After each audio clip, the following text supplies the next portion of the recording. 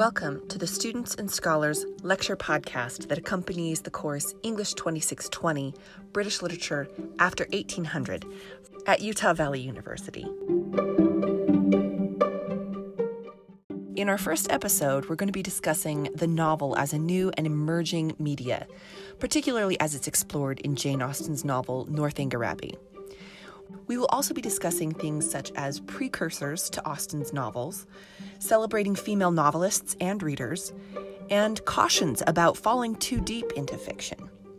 And joining us in our conversation is our first guest scholar, Dr. Emily Grover. She earned her PhD from Texas Tech and did her doctoral work on female novelists in the 18th century. She currently works at Park University and the University of Missouri, Kansas City. She also just recently co-authored a publication in 18th century fiction called Mediation is the Message, Charles Johnston's Chrysal. Thank you for being here, Emily. Absolutely. I'm excited to be here. So this most recent publication of yours, talk to me a little bit about kind of the core of this it narrative that you were discussing. Yeah, so Johnston's Chrysal was about a guinea, a gold coin, that could talk. And so it's an interesting novel. It's treated kind of like pulp fiction. It was written on Grub Street, which was typically known for producing so many books, and they weren't super classy books. Like, for example, in Chrysal, at the end of the story, the guinea is about to tell us what is the secret of life. But then the person who is writing down Chrysal's narrative, the man lets out this huge fart and spooks Chrysal's soul from out of the gold coin, and then from thenceforth. So it's just a gold coin. So it's not like a classy novel. But it is really interesting, especially in terms of, and it was a popular novel, people got a kick out of that. But it's really interesting to study because of how much the narrative itself talks about novels. We only get Chrysal's story through Chrysal's owner, who writes the story down, but then he dies and the story gets dispersed, and now it's being used to wrap fish. So this editor comes along and collects the pieces and puts them together. So there's all these hands at play, getting us Chrysal's story to the reader. And so there's an unreliability about that. There's an ambiguity about that. So it's kind of a fun novel to look at, in the 18th century, it narratives where a waistcoat or a sofa or something could suddenly start talking to you and be a character. Well, that's fascinating. I love that. And I think that looking at that it narrative, obviously this course that we're in is writing after 1800, but you can't ignore all of this grappling with what it means to make a narrative and make a novel, this new novel thing, without looking backward at the 18th century, because that's really when the novel starts to coalesce, right? Yeah, it is. It is. I love Northanger Abbey because it is that. It's this. We need to stop writing novels where the heroines read novels, but they're ashamed of reading novels. But then at the same time, she satirizes so much about novels that I love how complicated that is, that I can't even square what the narrative thinks. I feel like the narrator of Northanger Abbey is all about novels, but also all about, responsible reading. Yes. Yeah, which is in itself kind of a really interesting thing. So yeah, let's talk about that kind of opening kind of chapters to Northanger Abbey, where we get Catherine Morland, where even the very opening of the novel is like, well, she's destined to be a heroine, and since the adventure isn't coming to her, she will go and find that adventure. So it's like immediately playing with this idea of okay, how can I create a novel if I can't get my protagonist where she needs to be? It's very meta, kind of right out of the gate. Absolutely. So what are some of the moments in Northanger Abbey that particularly kind of take that nod towards novel writing, and particularly women and novel reading and writing? Yeah, that you think are most important for us to kind of pay attention to? Yeah, I love those beginning chapters. I love when Catherine realizes that to be a heroine, she needs to, she needs to know Pope. She needs to know Thompson. So she's Yes. memorized these quotes, but they're ludicrous quotes. She can't contextualize them. Yes. So there's a lot of fun things there. One of the spots that I had marked to bring up today is in Volume 1, Chapter 5. And there's this part and I love that these asides will happen just in the middle, of this longer paragraph. Yes. And she sort of wakes us up a little bit with this, alas, if the heroine of one novel be not patronized by the heroine of another, from whom can she expect protection and regard? Let us not desert one another. We are an injured body. Although our productions have afforded more extensive and unaffected pleasure than those of any other literary corporation in the world, no species of composition has been so much decried. From pride, ignorance, or fashion, our foes are almost as many as our readers. There seems almost a general wish of decrying the capacity and undervaluing the labor of the novelist, and of slighting the performances which have only genius, wit, and taste to recommend them. I am no novel reader. I seldom look into novels. Do not imagine that I often read novels. It is really very well for a novel, such as the common cant. And what are you reading, miss? Oh, it is only a novel, replies the young lady, while she lays down her book with affected indifference or momentary shame.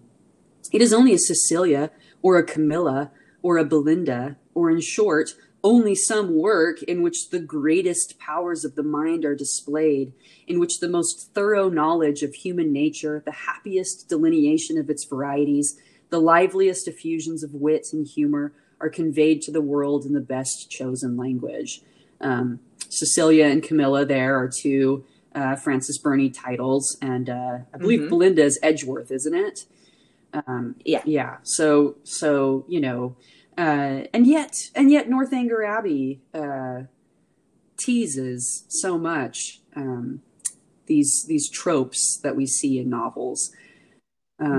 So there is some fun complexities there, but yeah, it is interesting bringing up Frances Burney, because she is publishing earlier, and there have been successful women writers before Burney, obviously. Sure. But Burney came from a family. Her dad was a music historian, Charles Burney, and he hobnobbed with the London literary elite. He was really good friends with Samuel Johnson, who was a very important essayist, came up with the first English dictionary. So she was born in this really proper family. And I think they sort of didn't expect her to become very well read or to start writing. But it turns out that she did have a talent for this. So she began to write down stories, keep a journal. When she was 14 or 15, I think, she realized that she was writing so much that perhaps this was going to keep her from being a proper lady. So she had a bonfire and burned all of her writings. But then she realized that she wanted to write. So, within the next year, she had already begun her next novel. She publishes her first novel, Evelina, which is hilarious and fantastic, and you see Austen referencing this here, and in fact Austen's Pride and Prejudice is a phrase lifted from one of Burney's novels. So there's, I did not. Yeah, it's kind of fun. So there's kind of this adoration there, but there is this kind of interesting thing that Austen is referencing here, where even an author like Burney, who, the Northanger Abbey narrator claims is this, I've already closed my book, but this amazing genius of wit and talent and things, that even Burney herself thought, I'm not going to get married, if people know that I published a novel, and it's violent, and she's got some unsavory characters, and so for people to look at her and say, this was in your brain, but and so a novel is an interesting thing in that it's this new art form that people are starting to see as a literary genre of great value, and the next big thing. And yet there's also this kind of apologetic nature for authors of novels, especially female authors of novels. Well, and I think that really hits too at some of the core things that we're seeing in Northanger Abbey too. Not just that Catherine is at first a little bit hesitant to share with people that she likes novels, and of course she particularly loves the Gothic novel. But also there's this like the whole like circulating library thing. It feels like it's something that obviously the circulating libraries is a relatively new phenomenon. And it feels like so much of that is fueled on women trying to get novels on the sly. It feels like women are largely responsible for the success of circulating libraries. Absolutely. Female novelists as well as female patrons. But it always feels like it's always this like hush hush thing. Like you don't want to be seen coming in and out of the circulating library with your books. You're exactly right. That it's this, you suddenly have access to books. And I think Catherine, you know, her home life, had low enough economic circumstances that I want. In fact, I'm trying to remember now if Catherine ever, you know, reveals that she uses circulating libraries, because I'm sure she did, you know, because books are expensive. Binding books was expensive. Yeah.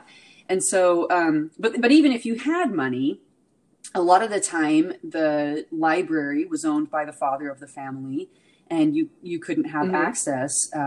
There's an author I like from the early 19th century, Mary Lamb. She has an interesting. I won't get it. Well, I'll give just enough so that students are interested to go read the Wikipedia page. But Mary Lamb, she has a story called The Young Mohammedan, where it's about a girl like 8 or 9 years old, and she knows she's not supposed to read the books in her dad's library, but she sneaks in and she starts to read, and she finds a book about Abraham from the Old Testament, her hero from the Old Testament. She's so interested.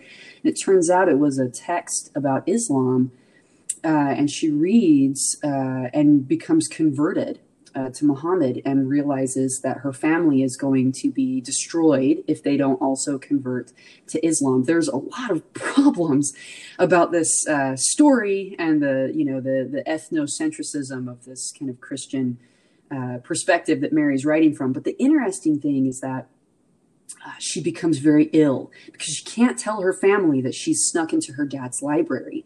But she can't save their souls if she doesn't share with them this message. So she becomes very ill, close to death. And the doctor comes in and he speaks with her, and he says, "Dear, have you been reading anything that you shouldn't have?" And she reveals, "Yes, I've been in my father's library." And he said, "Well, my first the first thing that we're going to do to help you get better is you're going to stop reading. You're only going to read things that your father has approved for you. And we're also going to get you some needlework. We're going to get you, basket making, things like that." And then she became much better. And the moral of the story is, if your dad says, "Don't read this book," you don't read that book, But then you get these circulating libraries where suddenly you can go in and pick something out and borrow it. So, so there's something really kind of fun about that. And yet Northanger Abbey is all about the dangers of reading novels irresponsibly, I think, Yeah, which is such a double message on Austen's part, isn't it? This idea of I won't denigrate female novelists because they're amazing. And then she's like, but be careful about how you read Mysteries of Udolpho, because you might, get reality and fiction warped, because, obviously the female brain needs to be cautious. That's right. And I like how the different cast of characters, that Isabella also reads, Radcliffe and the Tilneys, and they all kind of read them different ways, where the Tilneys, I think, are this, the best example. This is how you should read. But Isabella, I think it's so interesting that Isabella fakes reading them like Catherine, but we know, that she's not really. Isabella can tell the difference between fact and fiction, but she likes to pretend because there's something, what is the line that that Austen's narrator says later about how basically men love a good ditz. Yeah, I think I actually have that. It's like a woman, especially if she has the misfortune of knowing anything, should conceal it as well as she can. And there's a couple other riffs and variations of that phrase within Northanger Abbey, but the idea that don't let Tilney know that you can actually think of things.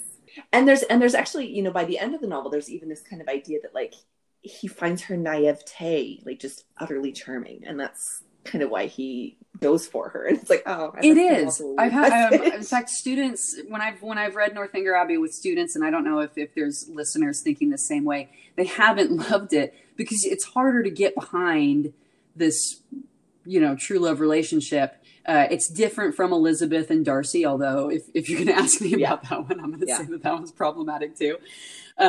But yeah, if you're reading to get drawn into a romance, I think that Northanger Abbey is playing with your intentions and playing with your assumptions and making you, kind of question Tilney's relationship with Catherine. Well, I mean, in that said, I should also clarify that I think Henry Tilney is hilarious. I think he's one of my favorite Austen heroes, just because he seems like someone you could have a really good conversation with. Whereas, I don't know that Darcy is going to be the guy that I go to have a good conversation with. A little more one-sided, maybe. Probably. And he might look at me like, I don't know what I'm talking about. I feel like there'd be a lot more. I feel like there would be a lot more minefields with Darcy where if I say the wrong thing, he's going to judge me. But if I say the wrong thing in front of Tilney, he's just going to educate me, and enjoy it. He's going to laugh, but then, also correct me. And then if I take his correction, he will find me even more attractive. Important ways to have conversations with Austen heroes. That's basically what I'm here for. But yeah, the idea that Catherine gets so swept up into these novels, and again, this new genre, but also the idea that, there's so much of novelty happening to her throughout the whole novel. She goes to Bath for the first time, and it's just she feels like she has gone to a fairyland. She is so in love with Bath. I think there's that line, I shall be forever talking of Bath. It allows her to create a fiction. And I think any of us who have traveled or who have gone to a place, especially one that's wrapped up in stories that, I think that, the first time you go to England or someplace that you've read about, you sort of expect a story to happen to you. You expect something exciting and interesting and novel, to happen to you. And so it happens at Bath. It happens when she heads to the castle, where it's, I'm putting myself in this place where now my real story can begin. And one of the things that I wanted to talk about was a book, and I don't know if Austen read Charlotte Lennox's The Female Quixote. It looks like it should be called The Female Quixote because that's what it is. It's based off Don Quixote, who also reads romance novels and then can't tell the difference between real life and fiction. But the early Brits that read that book, they didn't pronounce it right. They didn't pronounce it right. So technically, you're supposed to call it The Female Quixote, which is just such a silly thing to to be specific about. Yeah.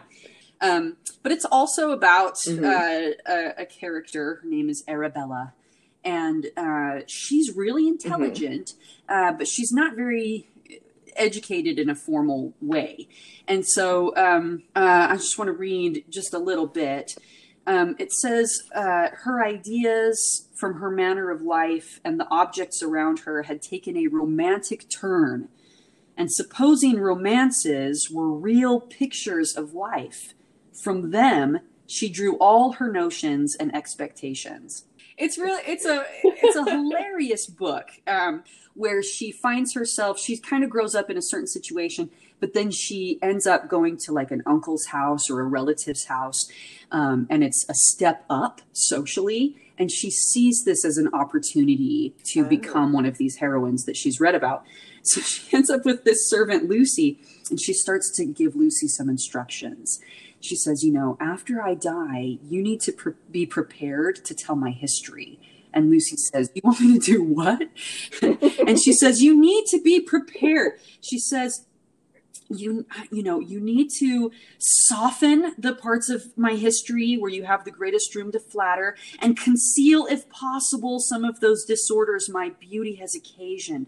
You need to be able to recount all my words and actions, even the smallest and most inconsiderable, but also all my thoughts, however instantaneous, and relate exactly every change of my countenance, the number of all my smiles, half smiles, blushes, turnings pale, glances, pauses, full stops, interruptions, the rise and falling of my voice, every motion of my eyes, every gesture which I have used for these 10 years past, nor omit the smallest circumstance that relates to me. And then Lucy just responds, Lord bless me, because she's a crazy person here. But yeah, and so we have these characters and this, but I feel like I remember, and it's been a while. It's been a while since the Twilight books were first published. So I don't think we do, and maybe the students listening to this have not encountered this, but I remember when Twilight was first published, there was this big concern that young women were having these damaged expectations of what a man, a love interest should be like, and there was this real this is going to cause them issues someday in the way that they're reading this book, and I kind of rolled my eyes at that because I don't think we need to be quite so worried about women not being able to read and understand books and tell the difference between fact versus fiction. And yet I could also admit that there is something fashionable about a woman who is so drawn into books that they think that the things that they read could come to pass, that maybe I will meet a vampire, I think that's true. I think that also that the fact that there is this kind of blurring of reality is something that, it's a very, very charming thing to see. And it's like, oh, sure, that would never happen. And yet, not to take this in a really super downer direction, we are having conversations contemporarily about your media consumption. Are you understanding what's fact, what's fiction? Yes. Are you being a discerning reader? The fact that has apparently always been a concern about when you read these things, can you actually concretely identify this is fact? This is fiction. This becomes a legitimate concern over the next 200 years. I love that. I love that connection to hashtag fake news and what is real and what is fabrication, because it is this our relationship with the written word is so fraught with, well, who did write it? And going back to Crystal, there's an unreliability often in the narrators of novels. Another thing that I love about Northanger Abbey is that it goes to that Gothic fiction, because I think that is more so than romances. I think to give a story that much power. And so I think, I think with scary stories, there is this sense of, I don't want to put those ideas into my head because that might make them come true or something, or make it more real. I think maybe we've all had that experience where we've watched a scary movie and then we've gone to bed and it's hard to extrapolate that fact versus the fiction. That ghosts aren't real, and yet you are not going to go get a drink of water without turning on all the lights, Well, and full confession, the first time I read Bram Stoker's Dracula, there's that scene where, spoiler alert, Dracula starts climbing face down his castle wall.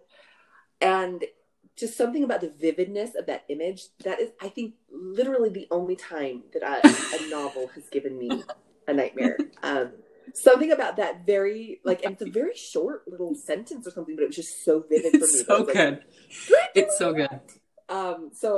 So maybe I am more like Catherine Morland than I would like to have initially thought. Speaking of that, I don't know, and I don't want to, keep talking if we've gone too long, but I do have a passage from Mysteries of Udolpho. And the thing about Radcliffe to kind of keep in mind is that she kind of tells Scooby-Doo narratives where there's a lot of supernatural elements, but then at the end of the book, all the masks get taken off and you realize that there was nothing supernatural to begin with. So there's something kind of interesting about that. And another thing to keep in mind about Radcliffe is that she she is sort of famous for designating a difference between horror and terror.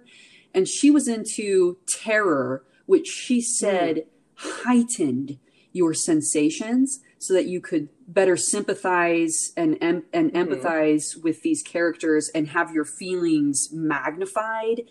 And that horror desensitizes you and shuts down your sensitivities, makes you numb to things, which she was not down with. And I don't know if Catherine, I mean, certainly her emotions seem to be heightened.